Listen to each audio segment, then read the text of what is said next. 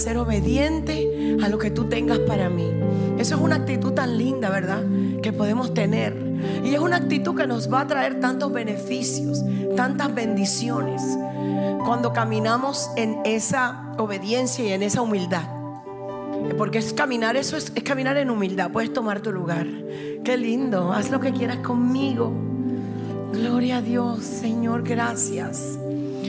Declaramos que toda persona bajo el sonido de mi voz que está aquí y todas las que me están mirando a través de las plataformas digitales, que el plan de Dios se cumple en tu vida. El plan de Dios se cumple en la vida de tus hijos. Yo declaro que cada día tú caminas en un mayor nivel de sabiduría y en un mayor nivel del conocimiento de Dios. Que el Señor te prepara para que seas la mejor mujer, el modelo, el diseño que Dios ha intencionado que tú seas. Bendito Dios. Y que nada de lo que ocurra te va a apartar a ti de la ruta que Dios tiene para ti y para tu familia. Tú eres esa mujer especial, mujer virtuosa, mujer guerrera, preparada para la batalla. Mujer guerrera preparada para la batalla. Ninguna batalla te toma de sorpresa. Ninguna. ¿Por qué? Porque tú estás preparada. Bendito Dios. Y eso es precisamente lo que voy a compartir con ustedes en el día de hoy.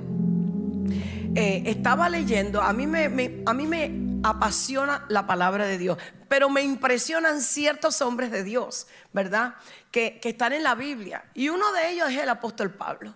De verdad que el apóstol Pablo, un hombre, Dios mío, primero el encuentro que él tuvo con Dios, cómo ese hombre perseguía a los cristianos y cómo tuvo un encuentro con Dios que su vida dio un giro tremendo.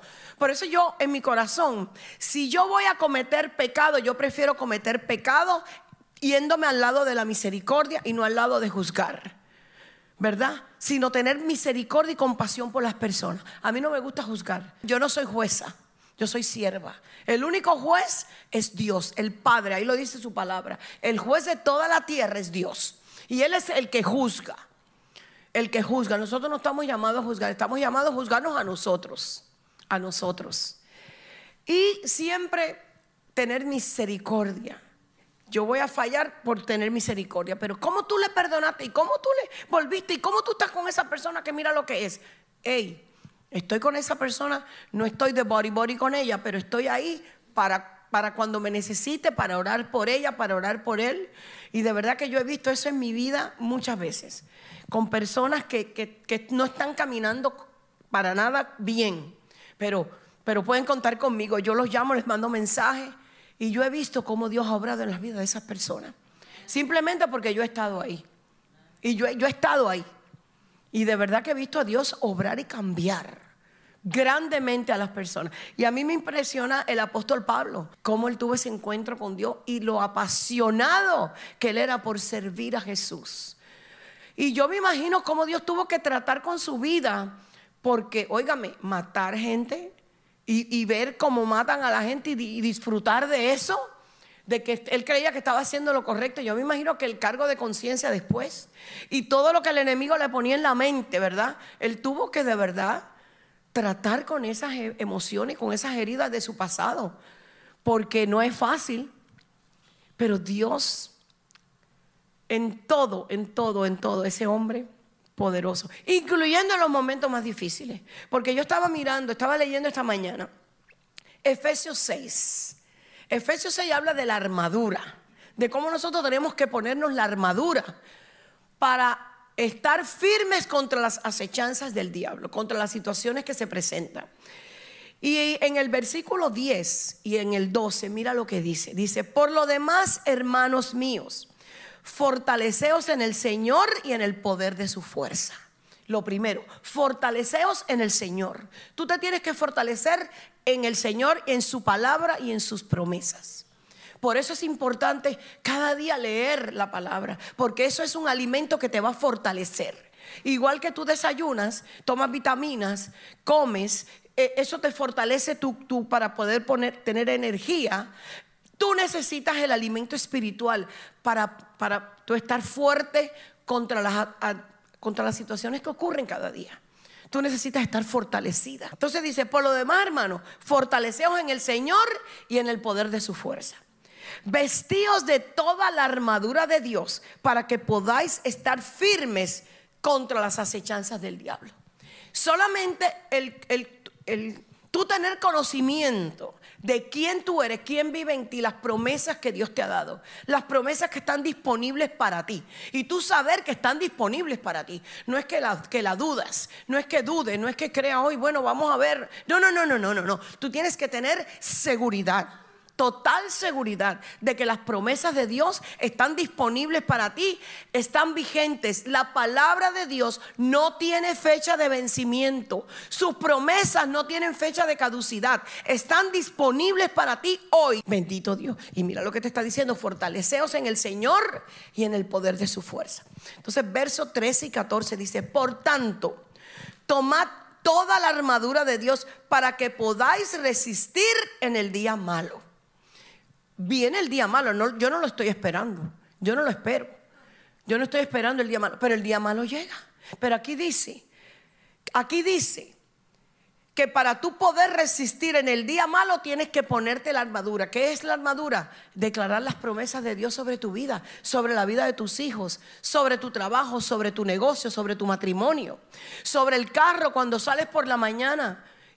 O vas con alguien, declarar que la sangre de Jesús está contigo. La sangre de Jesús se activa sobre tu vida y ninguna arma forjada contra ti puede prosperar. Entonces, declarar las promesas y la palabra de Dios sobre ti, sobre tus hijos. Saber que hay un vallado de protección alrededor de ellos, que ningún dardo del enemigo los puede tocar y tener éxito. Dice aquí: tomad toda la armadura de Dios para que podáis resistir en el día malo, y habiendo acabado todo, estad firme. Estad firme. O sea, estar firme tenemos que mantenernos firmes. ¿Por qué? Porque las situaciones pueden llegar y te pueden sacudir. Y te pueden sacudir. Si tú no estás firme, cuánta gente yo he visto que no están firmes, aunque dicen que están firmes, pero no están firmes. Cuando llega la prueba, cuando llega el día malo, no están nada firmes. No están nada firmes, son como las olas del mar, para allá y para acá. Entonces dice el verso 14: estad pues firmes. Te lo dice de nuevo: estad pues firme. Muchas de ustedes que me están mirando, esta palabra es una confirmación que Dios quiere que tú te ancles en esa palabra y en esas promesas de Dios, y que tus circunstancias naturales no te saquen, no te muevan, sino que te mantengas firme. Te mantengas firme. Estad pues firmes, ceñidos vuestros lomos con la verdad y vestidos con la coraza de justicia. Y de nuevo me impresiona el apóstol Pablo, porque él usaba todas las cosas que le pasaban para su favor. Amén. Todas las cosas que le pasaban, él las usaba para su favor, para glorificar a Dios. Él no se quejaba, él no cuestionaba, él no preguntaba a Dios por qué. ¿Por qué tú permites esto? ¿Por qué si yo estoy predicando tu palabra me han puesto preso? ¿Por qué me han traído a esta prisión? Él no. Miren, a mí me impacta cuando él estuvo en la prisión, cuando estuvo preso pasando una de las pruebas más difíciles de su vida. ¿Ustedes saben dónde se escribió la armadura de Dios? ¿Saben dónde? En una cárcel. En una cárcel. Pasando una prueba difícil. Y no era una cárcel como las de aquí, con aire acondicionado y televisor. El apóstol Pablo estaba puesto. Dice que en la cárcel de más adentro, que ahí eso era horrible. Horrible. Mas sin embargo, de esa prueba nació la armadura de Dios. Así que esa situación adversa que él estaba atravesando, él la usó para que Dios le hablara. Ahí había un soldado romano que era el que lo estaba custodiando, que tenía puesto el casco, la de esto de aquí, el cinturón, la espada, todo. Y eso Dios le empezó a hablar y a ministrar. Y mire esto, dentro de esa crisis, en medio de esa prueba, comenzó a escribir: por tanto, tomad la armadura de Dios para que podáis resistir en el día malo. Versículo 14, de ahí de Efesios 6, en el versículo 14, mira lo que dice. Dice: ceñidos vuestros lomos con el cinturón de la verdad. El cinturón que llevaban los soldados era ancho y servía para mantener la túnica interior que ellos usaban en su lugar. protegidos por la coraza de justicia.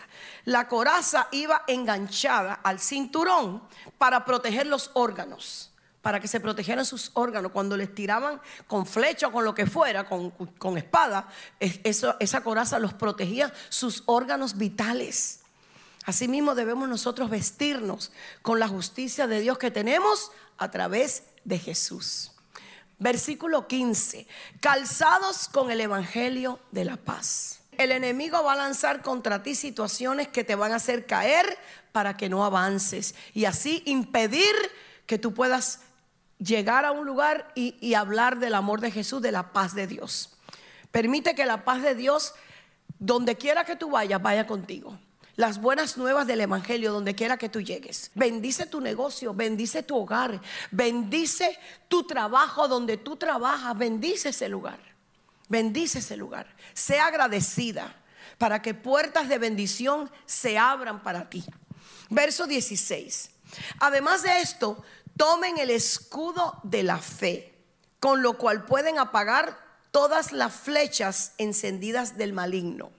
El escudo al que se refiere era uno grande que cubría toda la parte delantera del soldado. Un escudo. Era resistente y estaba cubierto de cuero, porque a veces el enemigo atacaba con flechas encendidas y el cuero actuaba como un aislante protector. Miren todo lo que el apóstol Pablo escribió, viéndole la ropa, la armadura que tenía el soldado romano. Con el escudo de la fe podemos apagar todas las flechas que nos dispara el enemigo. Claro. Verso 17. Dice, tomen el casco de la salvación. El casco protege la cabeza. Y tú sabes que la cabeza es el área donde el enemigo ataca tu mente. Ese es el arena, el terreno donde el enemigo ataca, la mente. Tú no vas a poder evitar que el enemigo ponga pensamientos negativos en ti, pero tú lo que sí vas a evitar es que ese pensamiento, que tú le des cabida, que tú lo abraces, lo recibas, lo creas, lo medites. No, inmediatamente que venga un pensamiento negativo, ahí tú tienes que tomar la autoridad y decir, yo no recibo este pensamiento, cancelo y echo fuera este pensamiento y empiezas a hablar palabras de vida. Depende de lo que sea. Si el enemigo te pone en tu mente, tu abuela murió de cáncer, tu mamá murió de cáncer, que tú vas a morir de cáncer, inmediatamente tú tienes que declarar y decir, yo cancelo este pensamiento y yo hablo la vida de Jesús sobre mí, porque yo he sido redimida. He sido redimida. Tengo una sangre nueva, la sangre de Jesús en mi vida. Entonces tú tienes que comenzar a declarar, porque si te pones a meditar en ese pensamiento que el enemigo pone, de tu mente va a pasar a tu espíritu. Y lo vas a comenzar a creer y va a empezar espíritus de temor a tomar lugar. Así que inmediatamente tú tienes que cancelar y declarar la vida de Jesús y las promesas de Dios. Y declarar la maldición del cáncer paró conmigo. Paró conmigo. ¿Por qué? Porque yo he sido redimida. Y mi generación, el linaje mío ha sido cambiado. Ya no es un linaje de maldición, sino de bendición. Porque he sido redimida de la maldición. Bendito Dios, así, con esa autoridad. Y si por casualidad te llegan a diagnosticar cáncer, aquí hay una hermana el domingo estaba hablando que le diagnosticaron cáncer en el seno. Bueno, pues esto es una prueba que hay que estar firme en el día malo. Es un día malo para ella cuando le dieron ese reporte. Un día malo. Pero ¿sabes qué? Ella es lo que dice la palabra, más que vencedora. Y para tú ser vencedora tienes que vencer. Tú no vences, nadie es vencedor si no vence. Tú tienes que vencer. Así que yo declaro que cada una de ustedes que está aquí y todas las que me están mirando son no vencedoras, más que vencedoras. Gloria a Dios. Gloria a Dios. Así que el casco protege la cabeza y ese es el área que el enemigo ataca a tu mente. No permitas que el enemigo ponga en tu mente dudas. Él lo va a hacer. Él lo va a hacer. Van a venir pensamientos y cosas que van a venir a tu mente, pero tú tienes que tomar autoridad y control de esos pensamientos y hablar la vida de Jesús. La vida de Jesús. Bendito Dios. Y después dice, y la espada del Espíritu, que es la palabra de Dios. Mire, la espada es la única arma de ataque. Las otras son defensivas para que no te ataquen a ti. para proteger los órganos, para proteger la cabeza, para proteger, ¿verdad? Pero la espada es un arma de ataque. Las otras son más bien defensivas. La espada sirve tanto para la defensa como para atacar al enemigo. ¡Qué tremendo! Con la espada del Espíritu nos defendemos y hacemos frente a cualquier ataque derribando al enemigo. Amén. Gloria a Dios. Y una cosa curiosa acerca de la armadura. ¿Ustedes se han fijado que la armadura no tiene nada para la espalda? Nada para la espalda. ¿Por qué? ¿Por qué ustedes creen que la armadura no tiene nada para la espalda? A ver, una pregunta. ¿Por qué ustedes creen que la armadura no tiene nada para la espalda? No, ¿sabes por qué? Porque no se supone que tú estés huyendo. Se supone que tú estés confrontando al enemigo. No huyendo, confrontándolo. Por eso no tiene nada para la espalda. Dios está adelante, atrás, por todos lados. Pero no se supone que tú huyas, sino que confrontes al enemigo. Gloria a Dios. Gloria a Dios. Se supone que estés confrontando. Se supone que tú eres una guerrera. Y Dios te ha equipado con todo el armamento que necesitas para ganar cualquier batalla. Cualquier batalla. Gloria a Dios. Todos pasamos por pruebas. Todos pasamos por días malos. No solamente una vez, varias veces. Pero tenemos que estar firmes en el día malo, reconociendo las promesas que Dios te ha dado, reconociendo que esas promesas se activan en tu vida, no caminando en temor. El temor tienes que echarlo fuera.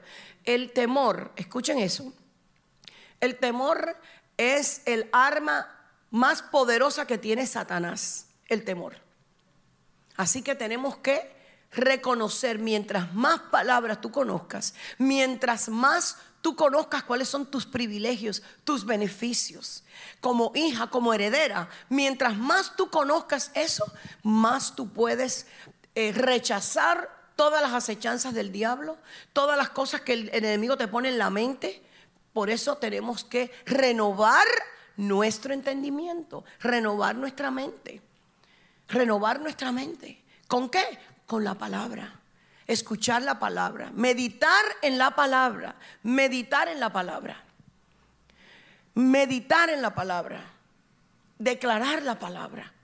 Y no tienes que leer la Biblia así corriendo, apurada para cumplir con Dios. Tú no tienes que cumplir con Dios. Tú tienes que hacerlo por ti. Reconocer, declarar esos versículos. Ninguna arma forjada contra mí prosperará. Señor, gracias, porque el ángel tuyo acampa a mi alrededor y me defiende. El ángel tuyo, Señor, es activado en la vida de mis hijos. Los ángeles asignados a cuidarlos están activados sobre su vida. Gracias porque, Señor, yo te entrego a mis hijos a ti. Tú los cuidas. Yo no los puedo ver 24 horas, pero tú sí, Señor. Tú los puedes ver, cuidar. Y yo te los entrego. No camines en temor, camina en seguridad, reconociendo que el día malo ha sido vencido porque tú eres una guerrera. Pablo, en medio de una de las crisis más grandes de su vida, en lugar de dudar o de atemorizarse, Dios lo hizo más fuerte. Y ahí dentro de una cárcel escribió la armadura de Dios. Y mira, hoy en día estamos hablando de eso. Estamos hablando de la armadura. Cómo nosotros tenemos que permanecer en el día malo, permanecer firmes, estar firmes en el momento de la prueba, no estar cuestionando, no dejar de servir a Dios. Enseguida dejan de venir a la iglesia, dejan de servir a Dios. Ahí es cuando más tienes que servir. Ahí es cuando más tienes que seguir con tu declaración y con tu confesión. ¿Tú crees que los 3 jóvenes hebreos que metieron en el horno, que le encendieron el horno ese, la confesión de ellos no cambió cuando lo metieron en el horno? Cuando le encendieron la confesión de ellos no cambió. Ellos siguieron declarando y dijeron: el Dios que servimos, Él nos librará. Ellos no cambiaron la confesión cuando le encendieron el horno 7 veces más. Ellos siguieron declarando la palabra, creyendo la palabra y sabiendo que Dios de alguna manera los iba a defender y los iba a salvar. Abraham cuando fue a sacrificar a su hijo, él no cambió la confesión. ¿Tú sabes lo que él dijo? Él le dijo a sus sirvientas, a sus criados que estaban con él, que lo llevaron ahí. Él le dijo, mi hijo y yo, quédense ustedes aquí, que mi hijo y yo volveremos en un rato. ¿Cómo dijo? Vamos y regresamos. Mire, él tenía tal seguridad de que si su hijo era sacrificado, Dios lo iba a resucitar.